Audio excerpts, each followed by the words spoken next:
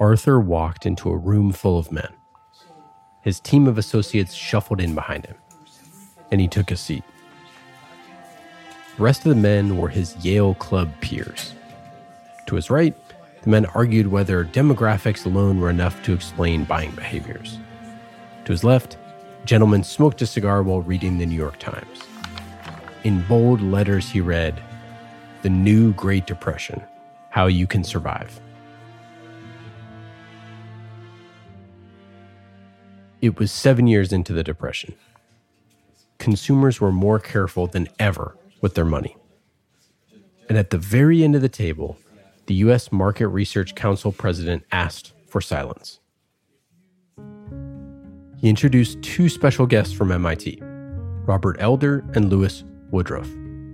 The professors placed a radio on the table, and then a black metal box. Everyone looked around confused, trying to figure out what it was. Elder connected the radio to the foreign-looking box. He changed the station a few times, and whenever the station would change, the box made a little noise. Woodruff turned off the radio and opened the box. Suddenly, the noise made sense. An arm had swiveled across the tape every time Elder had changed the station. For the first time in history, each channel's listening time was being measured. Afterwards, the room had a ton of questions. They questioned everything from the accuracy of the box to the need for one in the first place. One man argued that fan mail already let the stations know what was popular. Another argued that phone surveys were enough to measure an audience. One more complained that maintaining the box would be too expensive and time-consuming. As the questioning continued, Arthur stared at the box. He thought of everything in his career that led up to this point. You see, Arthur was the first to test new products for viability. By soft launching them in small markets, he could tell companies whether or not they should scale the product. He also collected product data from a few sample stores. In fact, he even coined the term market share. Arthur thought of the struggles of his clients. Too often they were taking risks based solely off of their intuition. If his career had told him anything so far, it was that numbers don't lie. Nothing provided more value to his customers than data. He asked the professors what the invention was called. The Audimeter, they responded. Arthur stood up. He slowly walked towards the professors at the end of the table and extended his right hand. "I'll buy it," he said. Now, Arthur is, of course, Arthur Nielsen. And on that day, Nielsen ratings were born.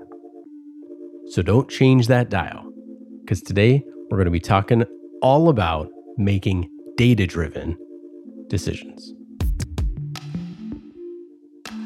Welcome to Often Imitated, a podcast about remarkable experiences from the past and how they inspire people to create great customer experiences today.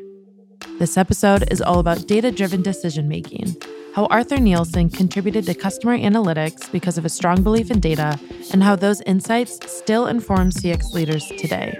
In this episode, we'll hear from Jody Jansen, Chief Customer Officer at Mediafly, about how she and her team help their customers through data-driven insights. But first, a word from our sponsors. Often Imitated is brought to you by the generous support of our friends at Oracle. Make every interaction matter with Oracle Advertising and CX. Connect all your data and empower your entire business to deliver exceptional customer experiences from acquisition to retention and everything in between. Hear more executive perspectives on CX transformation at oracle.com/CX.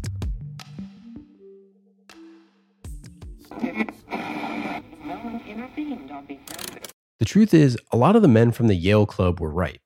The Audimeter's technology was nowhere near perfect. And it took 10 more years to function correctly. But by 1946, the Audimeter was mailable. Nielsen used a similar statistical system that pollsters use to this day. The Audimeters were sent to a diverse sample of people in 200 households. The film cartridges carrying their viewing data were then mailed to Nielsen Ratings Weekly. And by 1950, a new phenomenon was taking over. the television. Nielsen was quick to adapt the Autometer. Based on that data, Nielsen created a rating system that gave valuable insights to advertisers and networks alike. They could estimate how many viewers each show had, as well as when they were flipping channels. Networks could now use data to charge advertisers accordingly. They no longer had to rely on intuition or fan mail. Over time, the Autometer evolved. Sample sizes grew. Data traveled overnight through phone lines, then the internet. Eventually, VOD content ratings were included. Now Nielsen gathers data digitally on everything from your smartphone to game consoles. And by providing this data, advertisers can target audiences more effectively. And TV shows were no longer canceled due to lack of fan mail.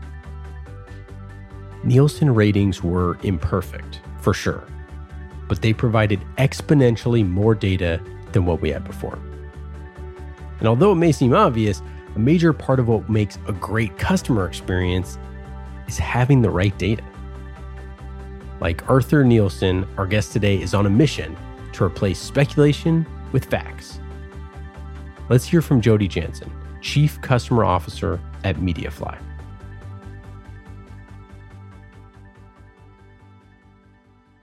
So Mediafly is a business-to-business revenue enablement and sales enablement solution. So we provide things like predictive forecasting, content enablement. Mediafly's sales enablement solutions help marketers and sellers across every industry optimize their sales processes. What piece of content may a sales rep have shared during what part of a sales cycle that drove increased sales, right? And learn from that as an organization and do more and do better with it. We provide readiness. We partner with third-party LMS providers. We provide value enablement as well. And so those are all big, kind of buzzwords, but essentially at its core is that Mediafly, if I could put it in a sentence, would be Mediafly provides data-driven insights to buyers and sellers to better understand their customer's journey. Right. So it's really any commercial team can leverage Mediafly to sell more and do more. After the sale, Jody's team comes in. First, she asks her customers, why? Listen, to me, customer experience is the heart of the business, right? We do an excellent job of selling, but customer experience is also about retaining and growing, right? So that's really how I look at customer experience. And customer experience actually starts during the sales cycle, in my humble opinion. And what I mean by that is, we've made a concerted effort to understand the why behind a person's decision to purchase Mediafly. And that transfers into the post-sales organization, which is mine, right? So understanding first why they buy, what they're trying to drive as a result of being our partner, right? Because I look at customers as partner and I look at us as an extension of their team.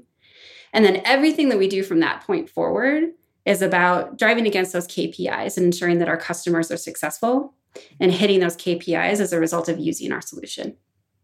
That's how I look at customer experience, right? It starts during the sales cycle, have an amazing implementation experience, understanding what's going to make them successful, and then hit the ground running once they're implemented and ensure that we're always driving success against those KPIs that were defined during the sales cycle. Jody understands that every customer is different and needs a tailored approach to their CX. The solutions to their challenges exist, but customers lack the tools that give them the information to improve. Like what Arthur Nielsen did with the Autometer, Jody does with Mediafly. They cut out inefficiencies with data. I think our customers are really about efficiency, and it's about having the insights to be able to make the decisions about their business, right? So I'm going to give you an example. And it's actually going to be a story that's actually near and dear to my heart because it's our own story. And what I mean by that is we, have done a really good job, I think anyway, this past year since I've been on board at Mediafly with being our own best customer. So we are actually leveraging Mediafly to be able to understand what content we're using with our own prospects that is driving sales, right? We're using Mediafly to ensure that the onboarding experience that we're providing to our new customers is one that's seamless it's transparent, it's efficient, it's effective, right? And we're also leveraging Mediafly from a customer success perspective and a technical support perspective to, again, provide some efficiencies and insight into the overall health of our customer base. So our own experience prior to really jumping in and using our own tools was one where most companies are experiencing, right? Where it's, you might have, depending upon the line of business, you're doing, a process a certain way that might be more manual, or you're leveraging content that you built on your own desktop that's not approved by marketing or on point from a brand and voice perspective, right? To really bringing everything into a place where it's efficient, usable, digestible, has data-driven insights that you can apply against it.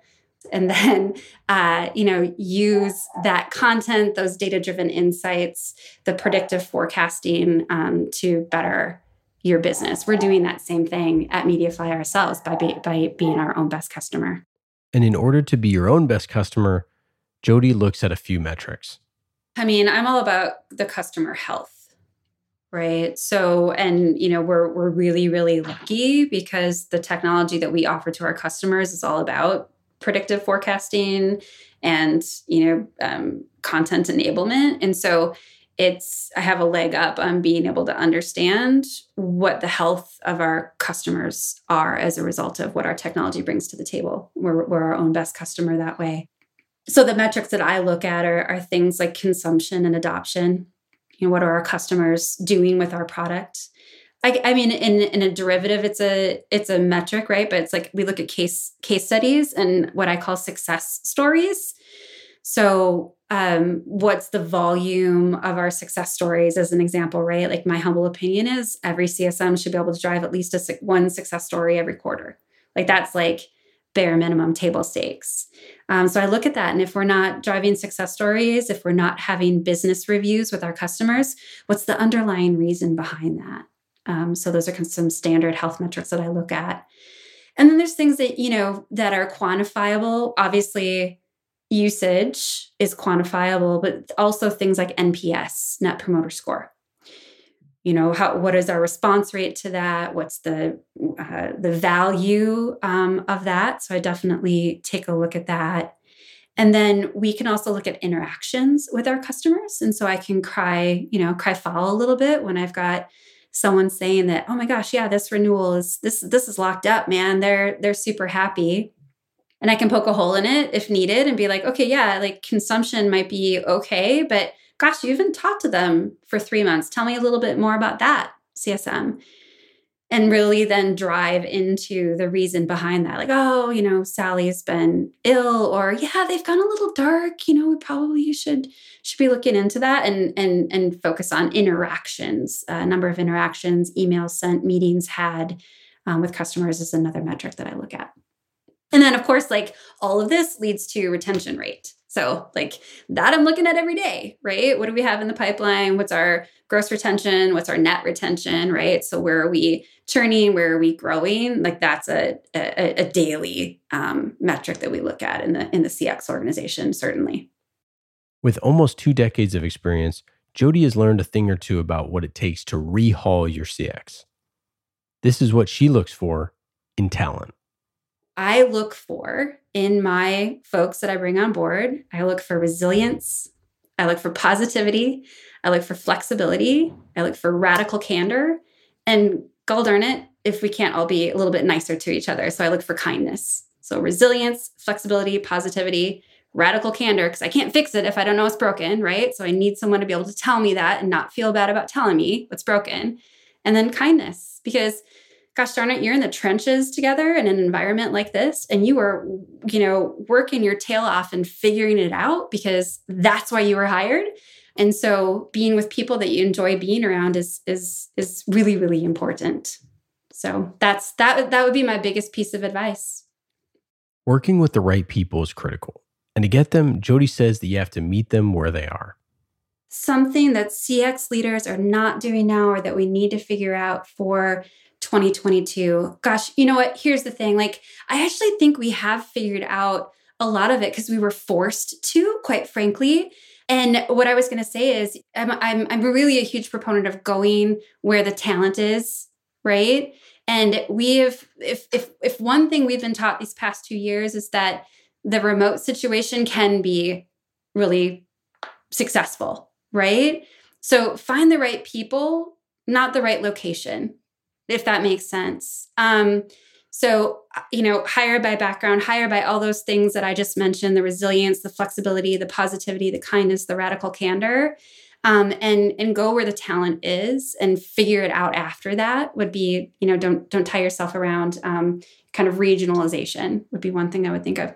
The other thing is I would really focus on data-driven decisions, right? Don't guess about the health of your customers. Quite frankly, don't guess about the health of your team, right? But if I talk about not guessing about the health of your customers, it's really truly having the ability to have access to data to allow you to make your decisions, right? Don't take for granted or don't take at face value that a deal is going the right way or a customer is healthy because someone said it was.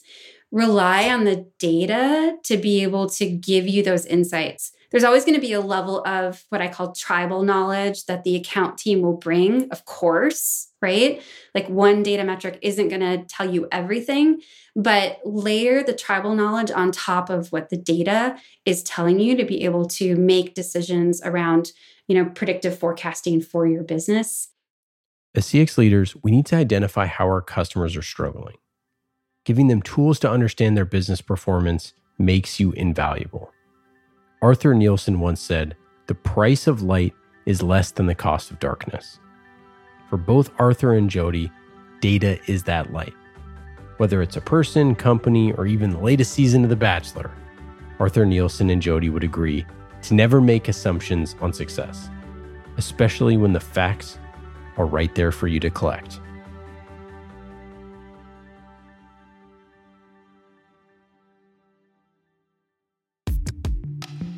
This podcast is brought to you by the generous support of our friends at Oracle. Make every interaction matter with Oracle Advertising and CX. Connect all your data and empower your entire business to deliver exceptional customer experiences from acquisition to retention and everything in between. Hear more executive perspectives on CX transformation at oracle.com/CX. This is your host, Ian Faison, CEO of Caspian Studios. Thank you for listening to another episode of Often Imitated. If you like what you're hearing, just tell one friend. This podcast was narrated by me, Ian Faison, written by Emma Demuth, and produced and edited by Mackie Wilson, Kellen Turnbull, and John Levy. You can learn more about our team at caspianstudios.com.